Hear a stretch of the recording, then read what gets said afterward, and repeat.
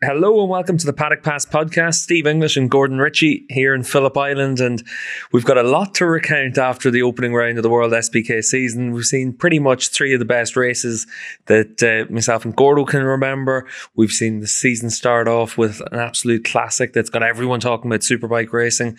Two riders that won races, haven't changed to different bikes, three different winners, five different manufacturers in the top five in the grid.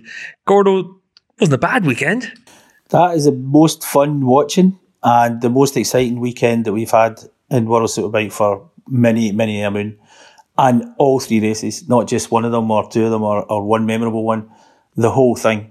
And it was magnificent entertainment. Everybody's raving about it.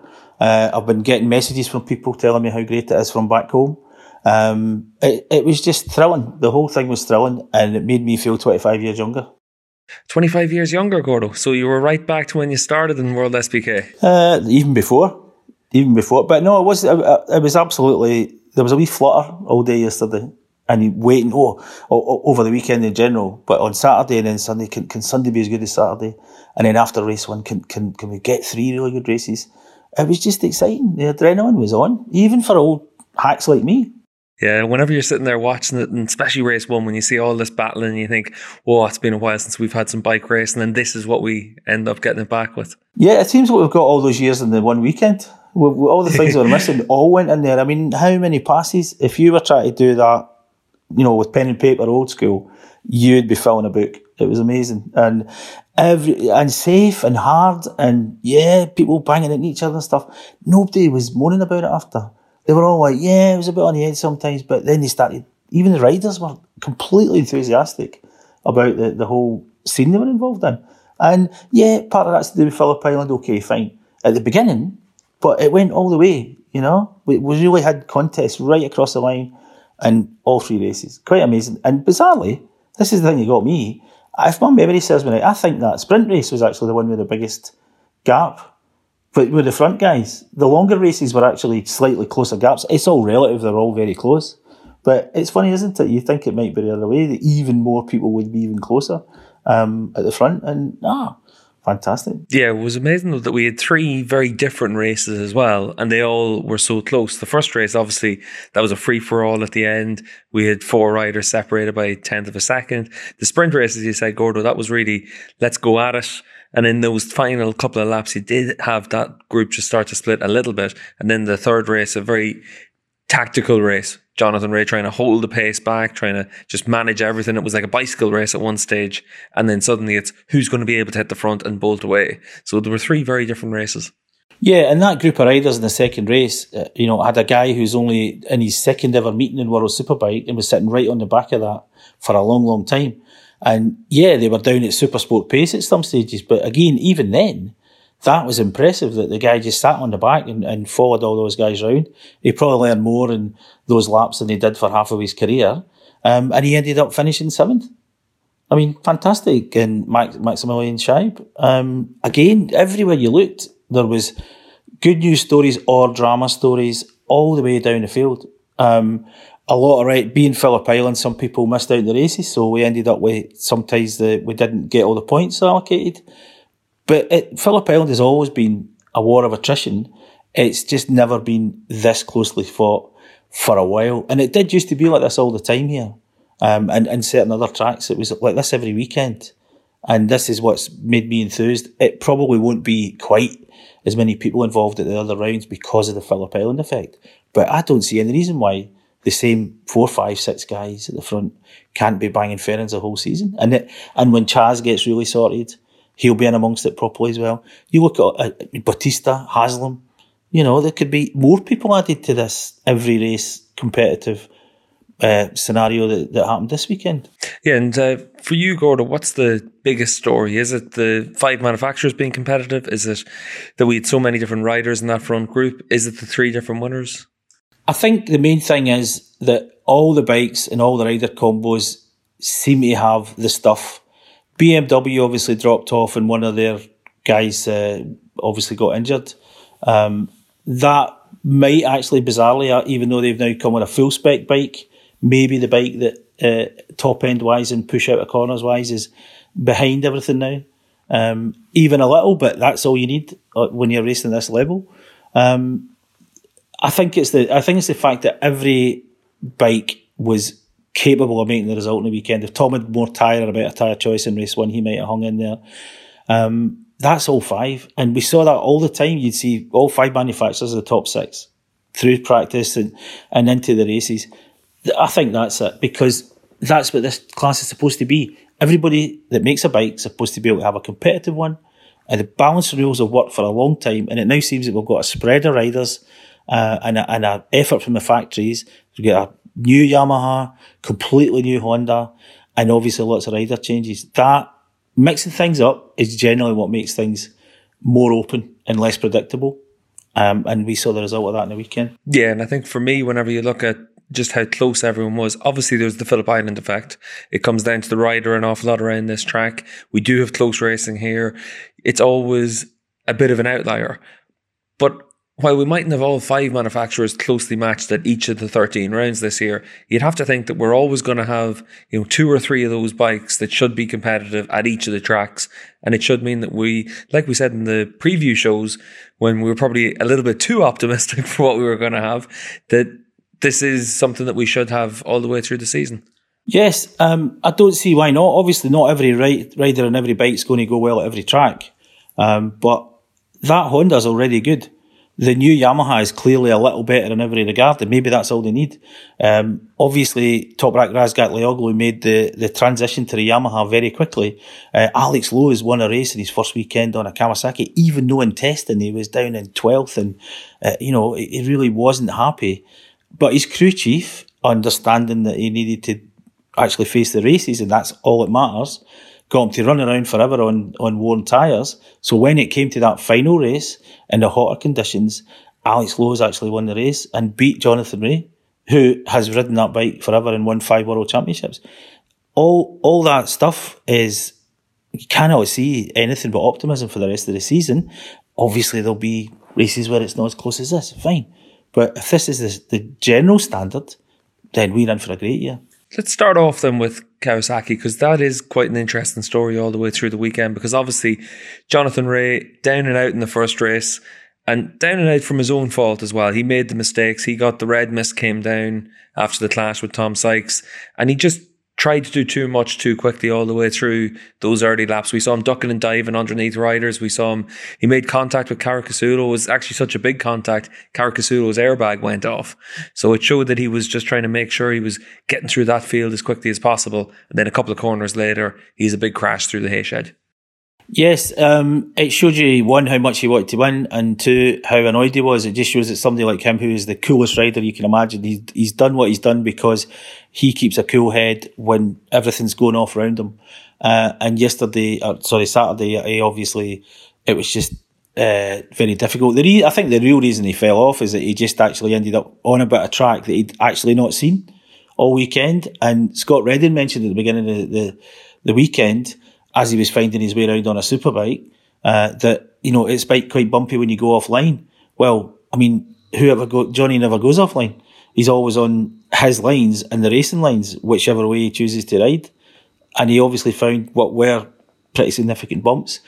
But trying to go around the outside of another rider at a corner like that, a very fast corner, he said he crashed at 220 k's or more.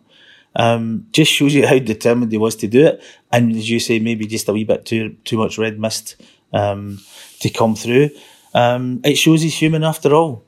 It shows that the guy's human after all. But that, I believe, and one of my Italian colleagues has done a statistical analysis of Jonathan's career since he jumped on the Kawasaki, and he thinks that's the only, I think it's true too, that's the only actual crash that he's had, or non-finish should we say, in a race that was, just a crash from him.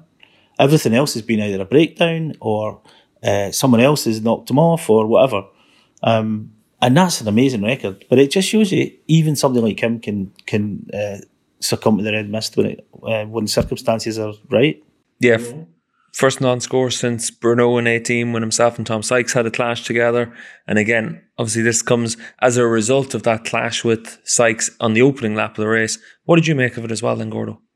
The irony is that the one camera angle you didn't want to have is the one that we had in that fast bit of the track. There's not that many cameras out there, and all it showed was a distant shot of Tom going inside the Kawasaki. You know, I don't know. Obviously, it was a pretty bold move, and they were already both quite on the inside. So yes, you know, Jonathan was clearly annoyed by it. Obviously, thinks it was done to him. It looks that way, but until you get 4 camera angles, you can never really see. No VAR. You know, we don't have a Thankfully, VAR. there's no VAR. You know? Yeah. Well, maybe exactly. But I didn't see any. Honestly, in the hurly burly of yesterday, I didn't see any other angles in the long shot when they were both coming towards you, and one was behind the other from the point of view of the camera. So yes, I think it was obviously a bit tough. We saw during race 2 how much Johnny was having to manage his tyres as well. Yeah. Like Tom did say that he felt that at the time that Johnny had shut off earlier than he had expected, trying to manage the tyre already at that stage of the race. You think is that the case as well? You'd have to be there with the two of them to see, and every rider's going to have a different opinion.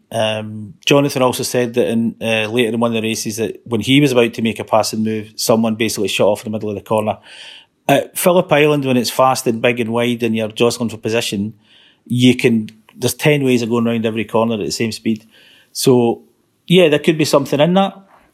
But end of the day, early in the race, give each other space. No, you don't win it in the first race. Easy to say from here. But yeah, I think if everybody had their time again, they might have done something a bit differently in that situation, all of them. We'll move on to Sunday then for Jonathan Rea. Obviously, a tough day for him. He had just lost his granny, turns up for the Superpole race. Yeah. Clearly incredibly motivated to go out and win that race. And he did go out and win. He had a great performance in the Superpole race. Oh, I mean, top drawer, really, you know, especially after the nature of what happened on Saturday. To get yourself together with that emotional turmoil that must have been on. No, quite amazing. He's obviously a very tough cookie, Jonathan, but he's a human being like everybody else, to overcome all the feelings he must have had and to be so determined that it was quite obvious that he really, really was going to win that race. And his reaction to winning, he hadn't got much winning he's done. Amazing. And when you look at that race as well, we saw that big battle with Top Rack able to attack into turn 4, but Rea's speed through the hay shed where he had the crash the previous day, that was amazing at times. And you saw him able just to make the move on Top Rack through there, and even on that last corner as well, he wanted that one. And the way he passed on the inside was amazing, because again, you shouldn't really be able to do that. You're supposed to ruin your exit from the corner, that long last corner, if you go inside. And it didn't happen. Yeah, and the one thing that came to my mind whenever we saw it was Rossi against Lorenzo in Catalonia in 2009.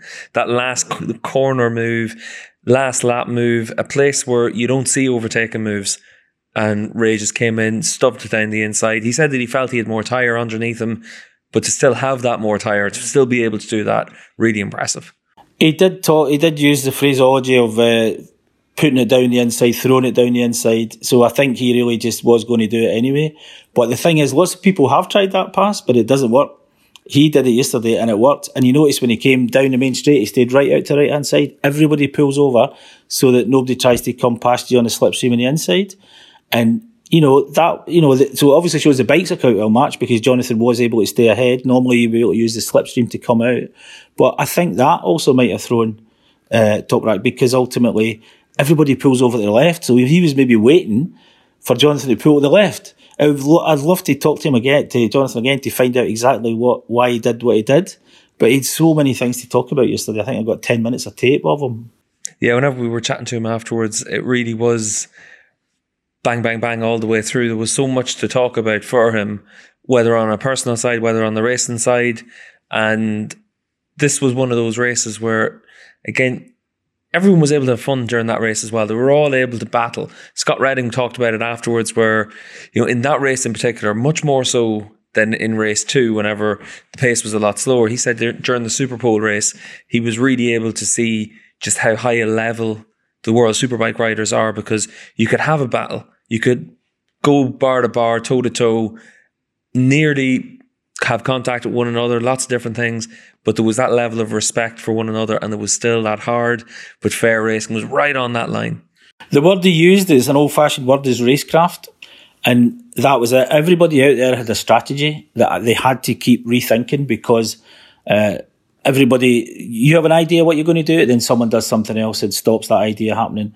Everybody after that first race came back and said, I was going to do this, but then he passed me or he slowed down in the wrong place or whatever.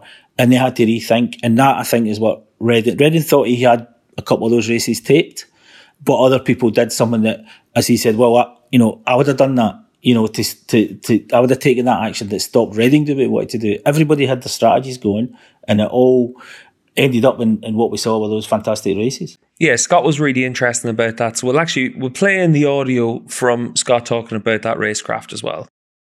To be honest, it's the racecraft, like how smart the riders are.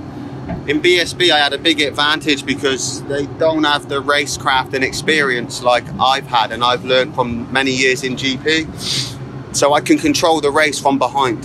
Whereas here, you've got guys that are doing the same thing, so you've got to try and be one step ahead again. But it's very difficult when you've got a guy that's multi-time world champion, feeling confident.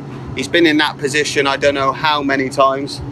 So it's one of them things where I'm trying to learn more from him now with these tyres in those races, everyone overtaking.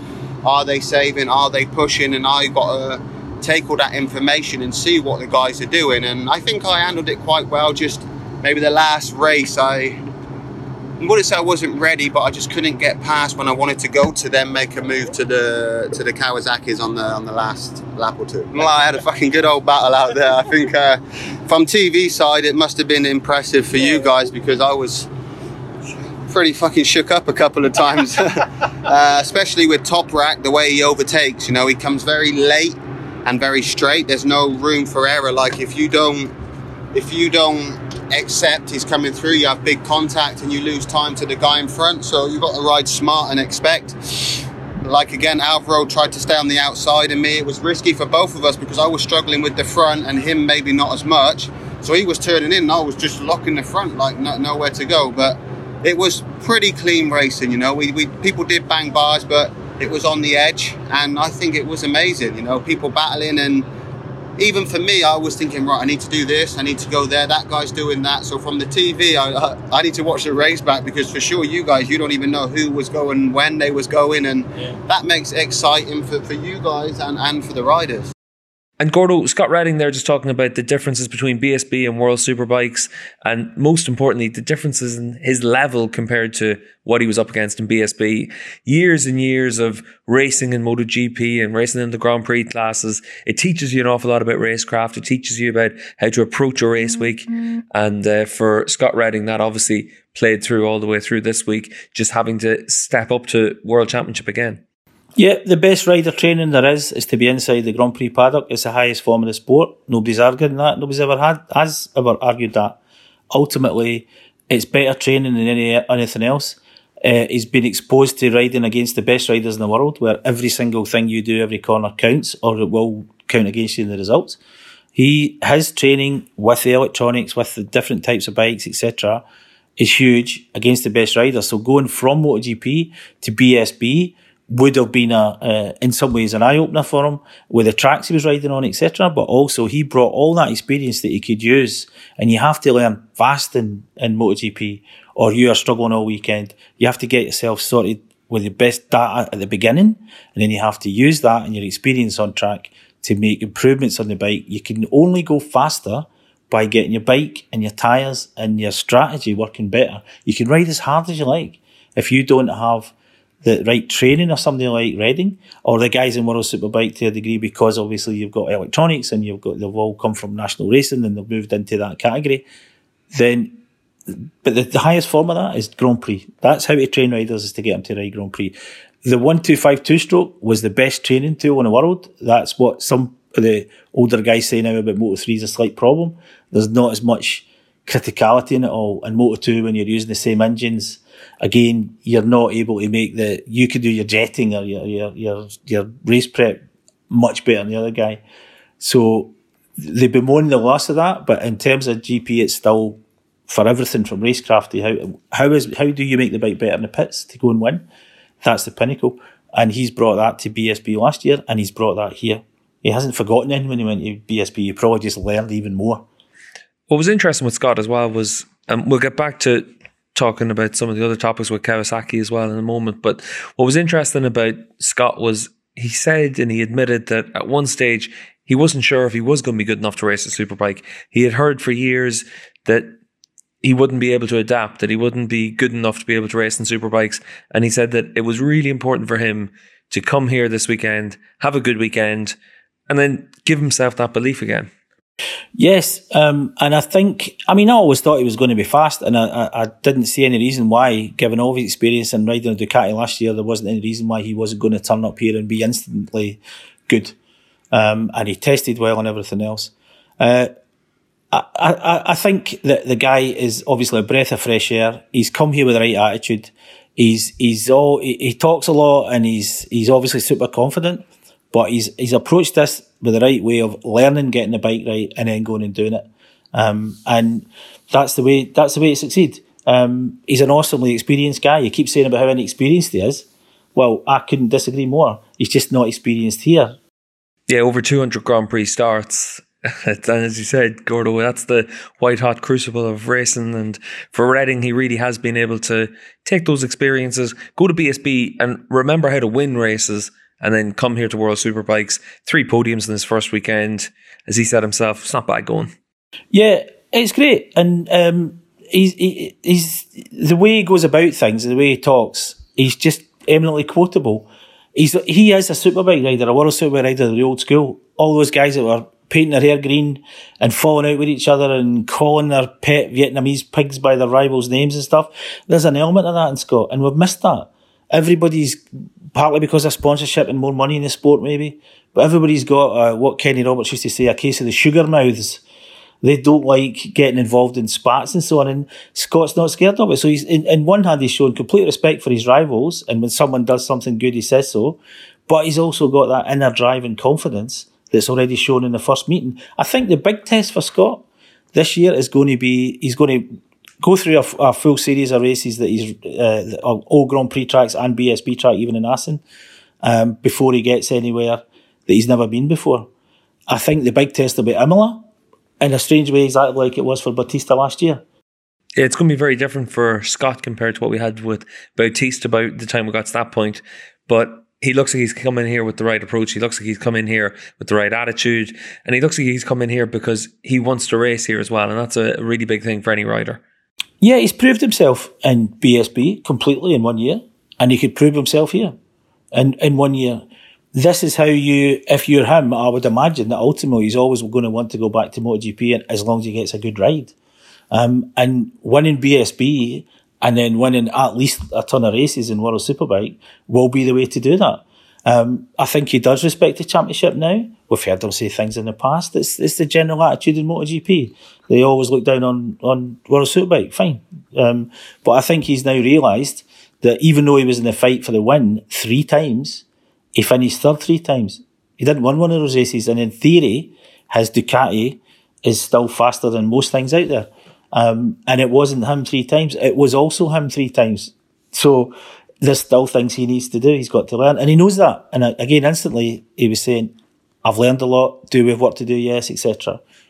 That's the way forward for him. He's using his loaf, as we say. Well, as you said, there was 3 riders that won the races. Let's go back to one of those. We were talking about Jonathan Rea and Kawasaki earlier on. Let's talk about his teammate as well. Alex Lowes leaves here leading the World Championship for the first time in his career. It's the first time in over 2 years, I think, since Jonathan Rea was beaten on a race weekend by his teammate in terms of the total points that they've earned. Lowes came in, spent the time during the 2 days of the test really focusing on his long runs, and it really paid off once we got to the race weekend. Yeah, I mean, his performance was really cool, and it was keeping a cool head, obviously listening to the team. It wasn't going well for him in testing and through the winter. He's been so frustrated at losing so much track time in winter testing. He should have arrived here better prepared, but he also, by the only time it really matters on the race weekend itself, he got prepared for the races and he was ready for them. And he showed no fear. And he's ridden that Yamaha for a long time. So it was a big change, and the Yamaha's even got a different engine configuration internally. So it would feel different. So that, to me, has been the most impressive thing. Him winning races this year, sure, no, I mean, absolutely, you would imagine he would. But first time out, I think that's very impressive, especially given that Jonathan was in the race that he won. Yeah, and I think that the one thing for this weekend in particular, whenever you talk to Lowe's during the test, when you talk to him after Friday practice, he was talking in terms of, I want to be able to finish inside the top 5 each of these races. I want to be able just to have a nice, solid, consistent weekend and just move on to the next race, because he had thought it was going to be tough. And then suddenly you're in that battle for the win in race 1 and everything changes, because suddenly you know you're going to have chances over the course of that weekend. You miss out by, 7,000ths of a second to top rack in race 1. Race 2 obviously was a bit different for him. He struggled a little bit to get the new tyre to work, he said earlier in the week. Maybe in the shorter race, this was a factor for him. But again, still right there in the battle. And then we haven't seen too many riders go toe-to-toe with Jonathan Rea and pick up a win. No, absolutely. And I think also that whatever any racer says about, I'm going to take a calm approach and so on, when you put them in the middle of a race and give them a sniff of a podium or a win, then it all takes over. And that's why they got to the level they are. It's all very well saying, such and such tried too hard. Well, okay, but you never get anything unless you really try.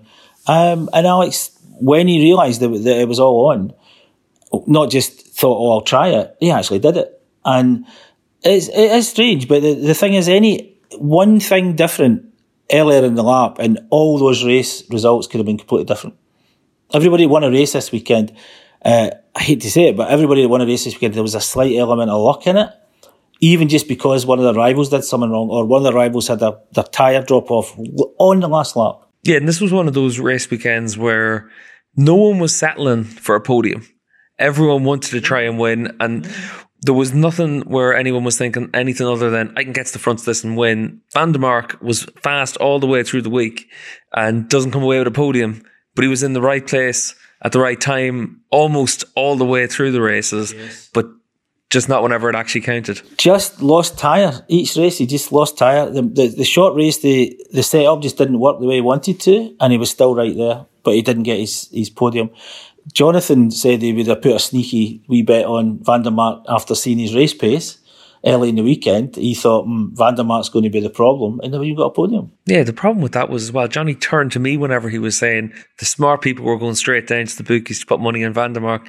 I did that. I put money on Mike. I had a tenner on him, and he looked like he was going to pay out at one stage. But I think and we'll have a quick listen to what Alex had to say after the race now as well. But I think when we look at all of those battles, the key thing was the races just went so fast for the riders. They were all able to enjoy the races. This was the kind of race where, I said it on Saturday night, this is the kind of races where you work for free because everything's easy for us. You're able to commentate or write or photograph exciting races. And it's whenever it's the other end of the scale that you have to earn your money. This was one of those great weekends for everyone in the paddock. Yeah, I've never seen the paddock as happy for a long time and consistently. And the feedback, that's the thing that gets me, is that we do our own thing in World Superbike. There's this great big monolith above us called MotoGP, and I've been receiving messages from people I never thought would be watching it. And they were all completely engaged. It's the external interest that World Superbike's lost, not the internal interest or the quality or anything else. That's just not the case. But what has happened is there's been a focus on other things. And now everybody is totally compelled to see that and hoping that the next time out we're going to get an equally good race. Totally enthused by it. Everybody in the paddock noticed. Everybody in the paddock is now walking a wee half-inch taller and a wee spring in their step. And why not? It's been long enough that we've not had racing like that. Yeah, and we'll talk about that in a moment. And first, we'll just hear from race 2 winner Alex Lowes. Yeah, obviously I knew when it got a lot hotter, it was going to play into our hands. The amount of laps I've worked really hard on the old tyres, or Marcel forced me to work hard on the old tyres. So when the bike was when the grip dropped, I knew that I was probably going to be more comfortable than the other guys due to the laps we'd done all week. And but in the race, there were so many people hitting everybody, and Johnny trying to control the pace, and Baz hit me a few times, and then come together with Top Rack. It's hard just to stay calm, but in my head I kept going past the people thinking, relax, stay calm. You've got the pace the last 10 laps. Relax. And then in the end, I luckily had a bit more grip than the other guys. But great start with Kawasaki. Obviously this track is a little bit strange. So I need to just enjoy the moment and then go to Qatar and refresh, see how we stack up. But I'm really satisfied with the first weekend. Yeah, one thing I will say with the bike is that I found it easier in a race situation compared to what I've had in the past. I found it easier to be in a better position to pass or block the pass or pass back, which is the Yamaha. It was always more difficult in the race. So this was the opposite, which gives me good confidence going forward. So the enthusiasm, Gordo, that we're having within the paddock for this is a weekend where everyone comes away, as you said, feeling a little bit of a spring in their step. Everyone's got that bit of a buzz. Everyone's got it where everyone is always interested in Phillip Island. This is always the one round of the year where MotoGP fans, people working within MotoGP, this is the one round where they watch because, well, we haven't had bike racing for 3 months. What are you going to do? I'm going to sit down and I'm going to set the alarm. I'm going to get up and watch Phillip Island. And this weekend is one where, for me and you, over the last few years, obviously since I came to World Superbikes, I've always loved this paddock. I've always been coming to this paddock, even whenever I was working in MotoGP. But over the last few years, you get more and more into it and you really do see just how high the level is. And this was a weekend where, the whole paddock can hold their head up high and we're able to say, you know what? The racing that we can have here is as good as anything you get anywhere. Absolutely. And it just needed that, as I say, a mix-up. I think they need to move up people around. There's new bikes. We've got Honda with a proper thing. Everybody's realised they're going to have to up their game because when that gets really going, they're going to have to. Yamaha realised they needed to get a new bike. They needed to maybe shake up their riders lineup. Kawasaki the same. All through the field, you're looking at strong packages. And the fact that we don't have 30 riders, some people criticise, you could have more riders and so on. Well, why? Because you're not going to get another 10 better riders than the people in the top 10 or 12 of this championship now. It's just not going to happen. So we've got actually exactly the right balance now. The rules working, the tyres are working. There was new tyres here as well. It is the nature of the track here to make the racing close anyway. But everything worked this weekend the way it's supposed to. That if you were sitting there in your big leather chair, king of the world, trying to say, right, how can we make a great World Superbike weekend at the first time out and show a good image of this championship? Well, those races and everybody's reaction to them is how you do it. Yeah, and the big thing for me was, obviously, we heard from Scott Redding talking about the level of World SBK. We were talking during the pre-season preview podcasts about, there could be 11, 12 riders that can all win a race. As you said there, Gordo, you don't need to have 30 riders in the field. You just need to have that level of competition. And we do have that now. A good spread of bikes, 5 different bikes that all should be able to get to a very competitive level throughout the course of the season. And it does shape up nicely for us. Yeah, this is the best base I've seen for a long time. And again, PI can flatter to deceive in some regards. But the only people you're looking at that might have some work to do for the rest of the season to be competitive absolutely everywhere is BMW, ironically. And their bike is great. There's absolutely nothing wrong with it. And maybe when we get to the less top speed and slipstreaming and big corner entry, once you get somewhere where the engine isn't quite as much of a factor all the time, then they could be right there as well. Well, let's talk about BMW now as well, but before we just really dive into the details of BMW, you mentioned the engines. Other than Loris Baz, who was using the 2019 engine, everyone was very close to one another here in Phillip Island. Really, Honda had Bautista with his top speed advantage. A lot of that obviously carrying forward from Ducati, his size as much as anything else. But during the race, we saw that Scott Redding wasn't blasting past anyone on the Ducati. The Kawasaki and the Yamaha were really closely matched. All of those bikes seem top ends that they weren't too far off. And then, when Sykes had the grip in his rear tyre, he was still able to fight down the straight as well. So it does look like, in terms of just outright speed, maybe Phillip Island's a bit different because you're coming off a third, fourth gear corner at the end of the straight or just leading onto the straight. But maybe we have it where there is that good balance right now between all the different riders and their bikes right now, because obviously for Scott Redding, Chaz Davis, they are a lot heavier than some of the other riders just by virtue of their size. And that is a big factor that we need to take into consideration. Maybe things would have been different if Bautista was still on a Ducati, because he would just be able to fly past people and overtake them everywhere. Less mass to brake, less mass to accelerate, and a tiny frontal area down the straight. But that's actually a good thing. If that's the way it is, great. If that makes it more level, fine. If that's a self-imposed weight limit, okay. Actually, a little birdie did tell me that the people in Ducati are already chivying to try and get their 250 revs back again, partly for that reason, that it's just a different ballgame for them this year. They don't have that little tiny 30 kilo lighter rider. Well, as we've always talked about whenever we talk about the rev limits, it's always worth noting the 250 that Ducati lost is a lot less than the 1400 that Kawasaki lost a few years ago. Absolutely. In the days when there was much more open tuning and there was much more factory ability to make the bikes faster.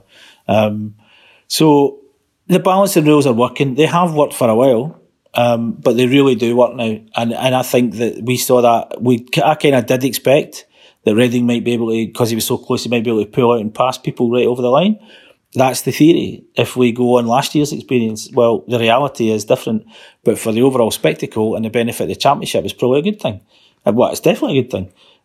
To have everybody fighting that close. All we want is everybody to be able to compete. And I don't see that right now that isn't possible. And remember, Tom smashed the Super Bowl record. When he's not having to fight with riders and so on, and he's got mega grip from his tyre, he broke the record. Yeah, and let's talk about that as well, because the reason I wanted to talk about BMW first is just because Tom took that pole position, his 50th pole of his World Superbike career, and again, whenever that bike's working for him, he can do things like that. I mean, his ability and his speed he's quite often the fastest rider in World Superbike. It's just, if you could get him to do it for 22 laps, that's why he won a World Championship and nearly won 3. His ability is unquestioned. It's also in a very bizarre area set up, in a very bizarre area riding style. Some people have always said to me, John, that he should have went to MotoGP because his riding style is a perfect fit for a lighter, more powerful, more extreme bike. The crazier the bike you give Tom, the more he seems to be able to make it go fast. And the problem is keeping it going fast for 22 laps. That is his only problem. But he has got a very cookie setup in riding style. And it's not working as soon as you don't get any tyre grip, it stops working. A bit like the previous greatest qualifier in history of World Superbike, Troy Corser, who rode in one fashion no matter what bike he had and no matter what tyre he was on and no matter what team he was in, he rode the same way. He had exactly the same riding style. And when you gave him a tyre to do the races, he won 2 World Championships and a bucket of races. And the test of who's the fastest rider is a one-lap thing. But that doesn't make you world champion. And just when we look at Tom, obviously in the races we saw that he fell like a stone when the tyres started to drop off. But it was one of those interesting things in race 1 in particular where Tom's at the front of that group and then suddenly one rider goes past him. It was Scott Redding. And then suddenly every other rider says, fuck it, it's time, we got to go. And suddenly in the space of one lap, Tom goes from the lead to 6th and then suddenly he drops down to, I think it was 7th or 8th. He was at the flag. And we've seen that happen with Tom a lot. If he can front run and get away from them, that's fine. He's perfectly capable of battling, and as we touched on earlier, with Jonathan, maybe too much battling. But it seems to be that once they get to him and someone passes, it puts him off his stride. He can't take those perfect lines. He's incredible at defending and going fast. And everybody says he's almost impossible to pass when he's doing everything right. You've got to wait for a wee mistake, or you've just got to barge past him. And there was a bit of an element of that. But it is funny with Tom. As soon as someone goes past him, it seems to be 4 or 5 or 6 people can do it all at once. And Tom doesn't have an instant response. It's a strange thing for a guy with his experience that if I was sitting there as a sports psychologist or a coach or someone, I'd be trying to work on that with Tom. Because if he could fight back right away and only lose one position at a time, he probably would get more podiums and obviously stronger weekends. When you look at Tom, obviously there's that pole position, good pace at times during the race, but it was in stark contrast to his teammate Eugene Laverty, and Eugene obviously misses out on Sunday's races, so we didn't really get a full picture of what he could have done this weekend, but he looked lost at times this weekend. He was. They had some issues. There was definitely a lot of setup issues. Things pushed them into corners and so on. It was a very, very tricky weekend after all the increasing promise through testing. And obviously culminating in he crashed and couldn't make the races on Sunday. It's a bit tough, and I think the problem is partly because there's a guy in the other side of the garage that's got such a different way of going about things. It's been a long time since Eugene was really in competitive races here. He's been Aragon, I remember. He issued a good showing, and he had some good rides on the Aprilia, but it took a long time to get the Aprilia working as well. Maybe it's just you need more testing time and time working with a new team than you can get in World Superbike anymore. And they have tested. But yes, Lost, that's kind of the impression I got as well. It'd be interesting to see how he bounces back in Qatar, because obviously Phillip Island has been a happy hunting ground in the past for Eugene. He's been able to win here on 2 different bikes, and he's had podiums here. He's won in the Super Sport class as well. He's had strong results, but this weekend just never really seemed to click with it, and that's where missing out on Sunday's races really is important. But Gordo, it was quite important for racing in general, just to see that there was that importance being placed on that concussion protocol as well. We had Garrett Gerloff ruled out. We had Eugene Laverty both ruled out with that. Yeah, the concussion is the biggest thing that all sports are taking seriously. One, because of the potential for injury immediately after, but also for long-term damage to people. The riders are the last people that should be determining these things. I remember sitting out, I won't mention the rider, but a factory Ducati rider a few years ago who was sitting, who'd clearly banged his head, was sitting there speaking and talking and everything else, but his eyes were glassy and he wasn't quite there, and he was all ready to go. And basically his rider handler and me and a couple of other people were just saying, no mate, go and see, you can't do it. They've now got all those protocols in place to stop them. And that's the way it should be. There was one time Martin Brundle talks about it whenever he was racing in Formula 1. He had a big crash in Monaco, and he came back to the pits, sat back into the second car, and knew something was wrong because he didn't know whether to turn left or right to get out of the pits. But he was foolish enough not just to wait for another car just to drive past, and instead Brundle asked his crew chief, which way do I turn? And then the crew chief just said, obviously, right, switch it off, that's us done for the day. Yeah. But it does show the changes that we've seen. Yeah, and it's all for the better. I know people don't like it, and any changes is hated by some people, and that's fine. But when it comes to the rider's well-being, especially what does your head do? It makes you think. And if your thought process is wrong, then it's other people that you got to worry about as well. A rider can overcome an injury through gritted teeth and adrenaline and the painkillers applied in the right places at the right time. We've seen it many and often, but you cannot deal with that with even 1% drop in cognizance. You just can't do it. And it's quite right that they do all the tests to say no. You see it in rugby, you see it in all sorts of sports now. And in bike racing, there aren't many more dangerous things you can do as a sportsman than race motorbikes at 200 mile an hour. So safety first, all the time. It had an effect on the races yesterday. We lost 2 riders. Camere obviously couldn't ride, but beforehand he'd realised he just couldn't do it with his shoulder. So we ended up with a much smaller field. Did anybody see the lack of that as a spectacle? Was it a problem for the organiser or anybody else? No, because the racing was amazing. And safety first for the riders. They're the last people that should be deciding if they're fit or not.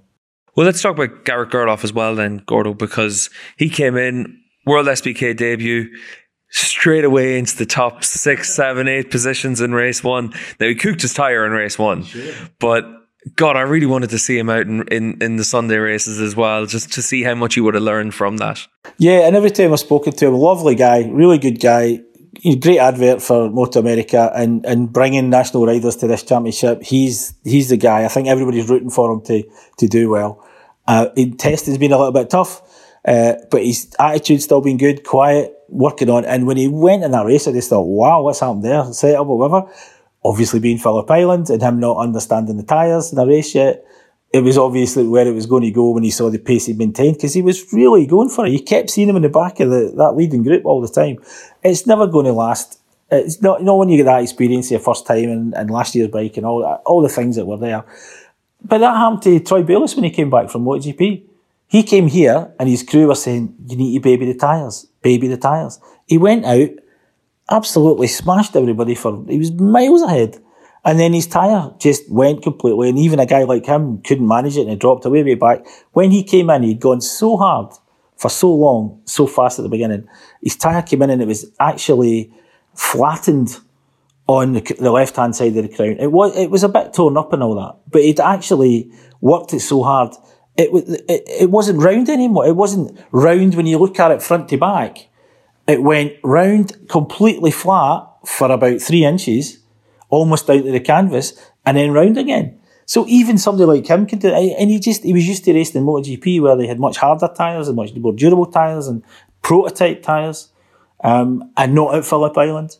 And it was just, you cannot go that fast, that hard, unless you're Alvaro Bautista last year. Yeah, that's the one thing, Bautista, he did show us that it is possible, even though it was always interesting whenever you look back last year, his race time was only a couple of seconds faster than what Marco Melandri had done the year before, but it's always your relative race pace, and he was able to do things that no one else could do. But speaking of that, there's one rider that we've seen do things that no one else can do at different times. Toprak Razgatlioglu. Right. And I tell you what, that performance that he had, race 1 and the Superpole race, he was great. First time on a Yamaha, different engine from different engine style with the cross-plane crankshaft, so it's like a V-twin nearly. A new bike this year, so there was all the stuff they had to do with all the new items on the bike. It's basically a very heavily revised old bike, but all the things were designed for racing. They've obviously all worked by 0.5% or 1% or whatever better than the previous one. The sum total, Toprak, who we know we can win races, went out in his first weekend and won the first race. You couldn't make it up. And a battling race, all the qualities that he's got were totally to the fore in the way that he won. And then afterwards you talk to him about it and he's just all cool and relaxed and I'm glad I won and all that. It's amazing. He's so different from everybody else, Toprak. Yeah, Toprak is very much unique out there. But the one thing about him, Gordo, before he came to this bike, we all sort of said, I don't know, like Toprak, he's always a rider that's very hard on the front. He's a rider that needs to brake heavy. As long as he's got that front end feel, he can do whatever he wants. But he's shown, he's talent and he's able to adapt to a different bike. And Phillip Island in particular, this was a track where he struggled last year. Not so much in terms of his speed or anything like that. When you talk to the crew that he was with last year, they talked about how his riding was a struggle here last year. He was super aggressive. They spent the whole way through the test and the races just trying to calm him down, trying to make sure that he was able to understand that at Phillip Island, it was all about trying to be consistent. It wasn't about trying to have just open the gas and try and be fast at every opportunity. It was about trying to learn from it. And he certainly put those lessons to good use this year. Oh, I mean, it was just absolutely masterful the whole way he went about things. And I think he's one of those riders that everything's happened quite slowly. It's not that he doesn't get flustered particularly. He said he was incredibly nervous before the first race. I mean, really, like he hadn't been for ages because he suddenly thought, wow, I'm a factory rider. Because remember, all the stuff he did last year, he wasn't even a factory rider winning races. So, that status was important to him. It's part of the reason he went to Yamaha, to be a guaranteed factory rider this year. And he was nervous, but you wouldn't know it looking at him in the race. It was just absolutely masterful. And, that you can't buy that. That is talent. And as I say, I think everything just happens at half speed for him. He can think his way through things. He's got a cool head. Although he rides he rides very, very on the edge. One of the riders yesterday did actually say that the way Toprak passes, I think I might have read, the way Toprak passes, is very late and so on, which is shades of Marco Melandri. But at the same time, he wasn't complaining and saying, it's out of order or anything. It's just his style is, no, I'm doing this and I'm going to do it now. And it's a great mix. You can't buy talent. When you ask any motorbike racer of any era, what's the most important thing? And none of them say, it's my mental preparation. Yeah, that's all important. But all of them just say, it's talent. It's the ability. They say, you ask them, why did you become a top level motorbike racer? And other guys didn't. They just say, look, talent. Talent, they all believe they're better than the next guy. Yeah, talent.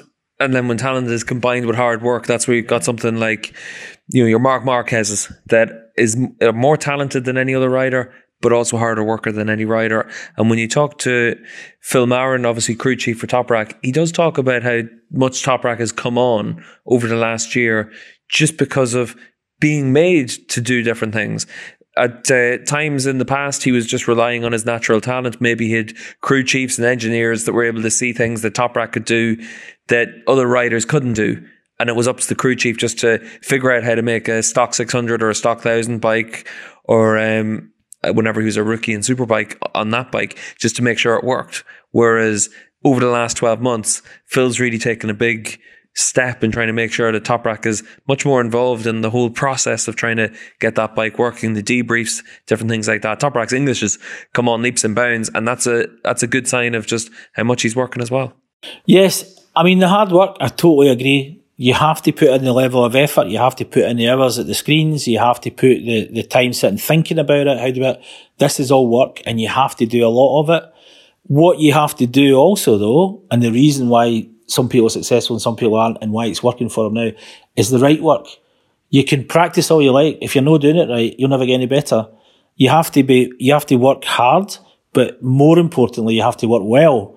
Then when you combine it with the hard work, if you're working properly in the right direction and working well and learning, then you add the work ethic into it.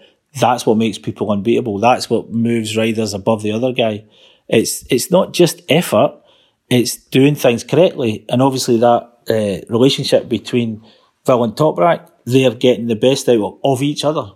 But the bike's got to be right underneath him, or he won't be able to do anything with it, no matter how hard he tries. Yeah, it's about working smart, not working hard. Yeah, exactly. And let's hear what Toprak had to say after that first race victory for Yamaha. I need a safety tire, but okay, I follow Redding and Michael, it's okay, but after last 4 laps, we start to push, but problem, I feeling last 2 laps, and rear tires, I check again after race, and broke bike just sliding, not grip. I open gas, just spinning, but last lap, I'm scared, last corner, because I open gas, bike not go, just spinning. I'm scared, close, but I'm in. And it was stark contrast, Gordo, between Saturday and Sunday for Toprak. By the time we got to Sunday's races and the technical problem in race 2, Toprak had 2 podiums, and the team were expecting to be able to win another race or challenge for another win. And when I went into the box after the race had finished, I was talking to Phil, and I was asking how he was feeling, and he felt like an absolute gut punch just not to be able to finish this weekend really strong, because that's one of the key things this year. It's on those racetracks where you're feeling good, you have to come away with 3 good results. Yeah, I mean, I think the thing is that because it's racing and you're only ever as good as your last result, that Yamaha garage between Saturday and Sunday was just a completely different place. You walked in on Sunday and everybody's doing their work and getting on, but there was just a wee dark mood going on, which was bizarre given how well things went for everybody on the weekend. Okay, no podium for Van der Mark, and the problem they had on Sunday. But they won the first race of the year on a new bike with a new rider and everything else. The first time Crescent won a race in World Superbike was with Eugene Laverty on a Suzuki. And the team manager was in tears walking down pit lane. It meant so much to him. And Saturday, he was nearly there again at the win, first time out with the new bike and a new rider and everything else, and a big change. It means that much to people. Conversely, on the Sunday, it was absolute stone faces, and yeah, they're all doing their jobs. But I mean, they really were. As you said, gut punched. They were raging. But I don't think you can come away from this weekend with anything. If you look at a neutral view, thinking that was a great debut for that Yamaha, the team, everything. And even though there was no podium for Michael, how close was he? It could easily have been 3 wins for Michael. So that's what I'd be, once the emotion's gone out of it, that's what you take from this weekend. Yeah, and let's talk about Mikey then as well, because obviously he had the pace during the test sessions. He put himself into position to be able to try and win the races this weekend. He came away very disappointed with himself for not being able to have those podiums and race wins. But again, another really strong foundation for him. Yes, absolutely. Everything was right except the first long race, couple of laps from the end, his tyre really started going. The short race, they just went a slightly wrong way and set up, I guess. They didn't specify, but the bike just, the team said that the bike just wasn't there for him to win that race, although he was very close. And then exactly the same problem was the first race and the final race. And maybe a wee bit more profound then. Yeah, and obviously in the first race in particular, Van der Mark felt that he had the chance to beat Toprak and he was focused on Toprak.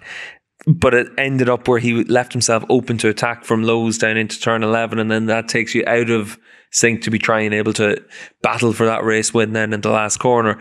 But that was another one of those races where all he's thinking about is winning. He's not thinking about trying to make sure that you have the safe podium, that you ride a bit defensively to pick up 20 points. He was only thinking about being able to pick up the 25 points. And that was the thing for me this weekend. There was no rider out there playing the percentages. They were out there playing to win. All the chips were in the middle of the table, and it was great. It's exactly what you want to see. Nobody settled, and they shouldn't when they've got a chance to win. It's as simple as that. That, you know, you should always go for it.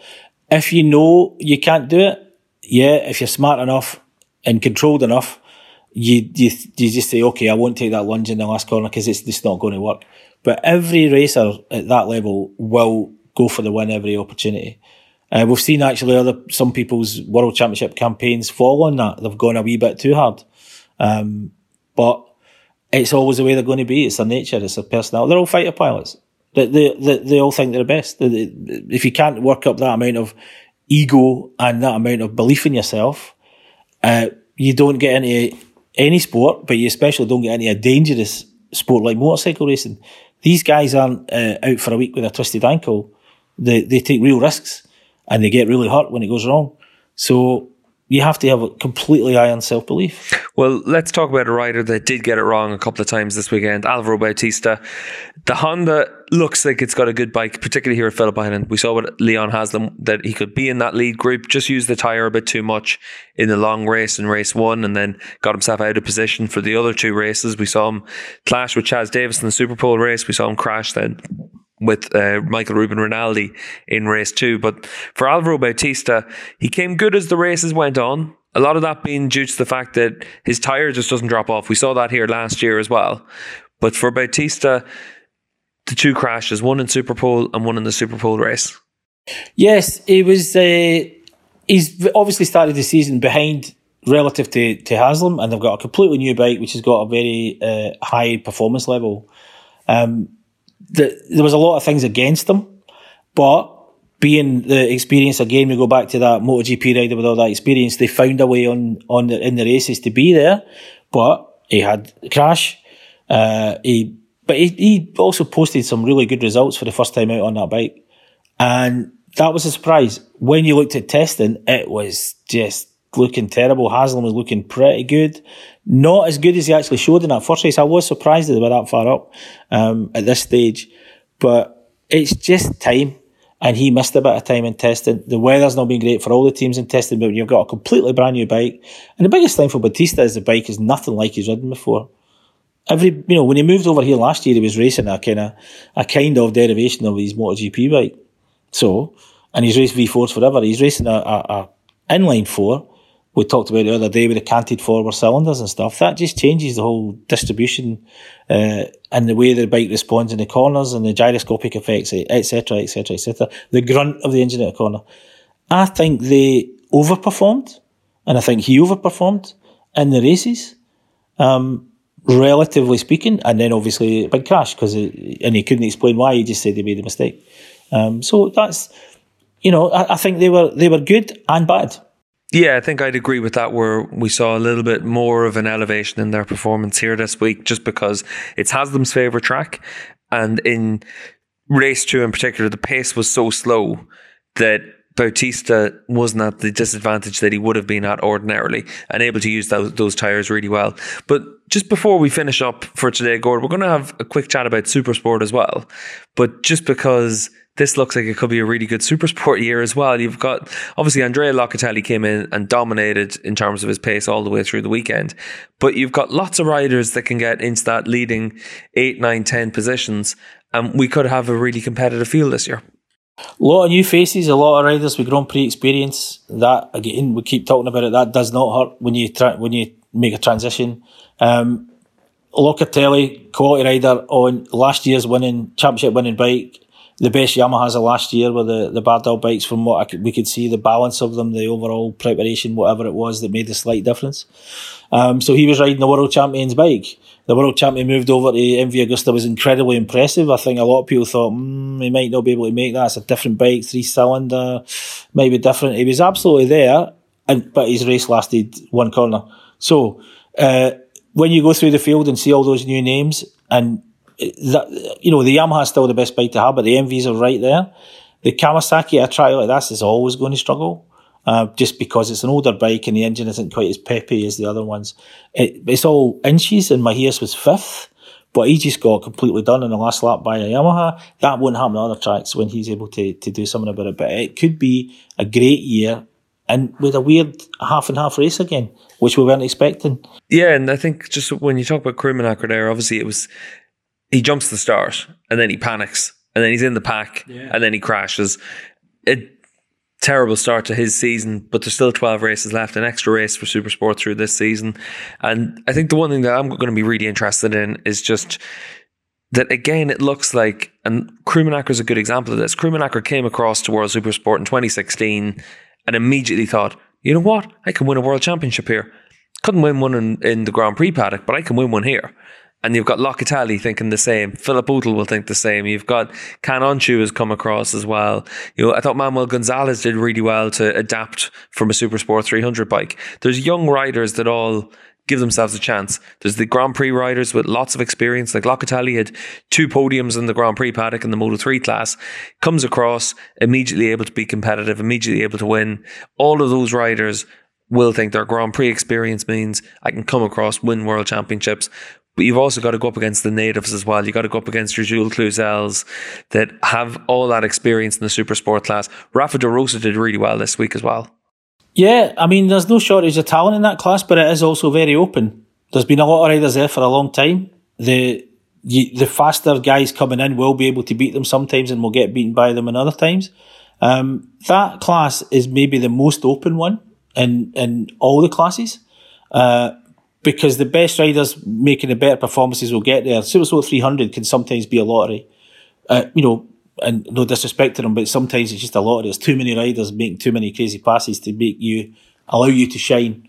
In Supersport, if you're a good rider and you've got a good team, you can shine every race all through the year. And somebody like Locatelli is made for that. They're all motivated. Those guys that don't have rides in Moto2 anymore or MotoGP anymore are motivated now. This is their not last chance saloon, but it's a way of proving themselves. And there's no better way of proving yourself than turning up first time and winning. Although everything was in his favour with the team and the bike and everything else. But you've got to do it. Well, Gordo, just before we finish up, who was your star performer of the week? Wow. Where do you start? On balance, I think, and over the degree of consistency, you have to just say Alex Lowes, because it wasn't shaping up well and it turned out really well, and there he is at the top. It could have gone very differently for him. All the pressure of the World Championship winning team for 5 years. You're the guy coming in. You lost your ride at Yamaha. You didn't expect it. There's a million little boxes you can tick to say Alex Lowes this weekend. But I mean, I could totally understand if someone went another way. But to me, it was Alex, because it wasn't looking good and it turned into excellent and a race win first time out. And that's against Top Rack. It could have been Top Rack. It could have been Redding. I mean, part of me really wants to say Redding, because he's just come from outside completely. Redding was great. They could pick any one of the 3 or 4 guys. I think for me, Gordo, I definitely think could easily agree with that for Lowes, but I think Top Rack, on the basis of what he was able to do, to be able to come in, go to a new team just like with Lowes, and he would have thought at one stage, yeah, you're going to be that factory Kawasaki rider. Suddenly then you're waiting to see what other opportunities you can try and find for yourself. You manage to find the factory Yamaha and you make it work right from the outset. But maybe the biggest star performer of the week, Gordon Ritchie on Eurosport, did a good job on that. I've had some feedback. Not all of it complimentary, obviously. No, it was funny. It was kind of ad hoc thing. Somebody just asked me and decided to do it. And apparently I even spoke English for a while, which was amazing, considering. No, I did it. And I know I've known Charlie for a long time. So when Charlie came and said, can you do this? I thought, okay, fine. It's no pressure thing. And I enjoyed it. I mean, it was good. And it was supposed to be done on the grid, but I'm glad it wasn't. I think it would have been more difficult. It's fine. I'm quite happy to do more TV. I enjoyed it. As long as there's more money, it's all good, Gordo. Money? What's that? Did somebody say money? Hold on. Money? Did I also heard you saying that you put a tenner on someone? Where did you get a tenner from? I took it from Charlie's wallet, if I'm ultimately honest. Best place to get it, actually. Well, Charlie's the busiest man in motorsport, obviously working in MotoGP and also in World SBK. But for us, obviously, Gordon, now the big question sort of shifts to Qatar. Round 2 for the championship. Obviously, MotoGP, we're recording this Monday morning. The Premier class has just been cancelled for the Qatar Grand Prix. And hopefully we're able to get another round for World SBK, because you just really want to be able to see more racing like what we had this week. Oh, absolutely. Unfortunately, I'm kind of waiting for the email to say maybe it's not happening, but I really hope it does. We're already here. No one really has to travel, so I don't think it's quite the same circumstances for us, but we'll see what happens. But another fast track, big fast open track, completely different in some ways and also very similar with all those big wide corners and the ability to slipstream and so on.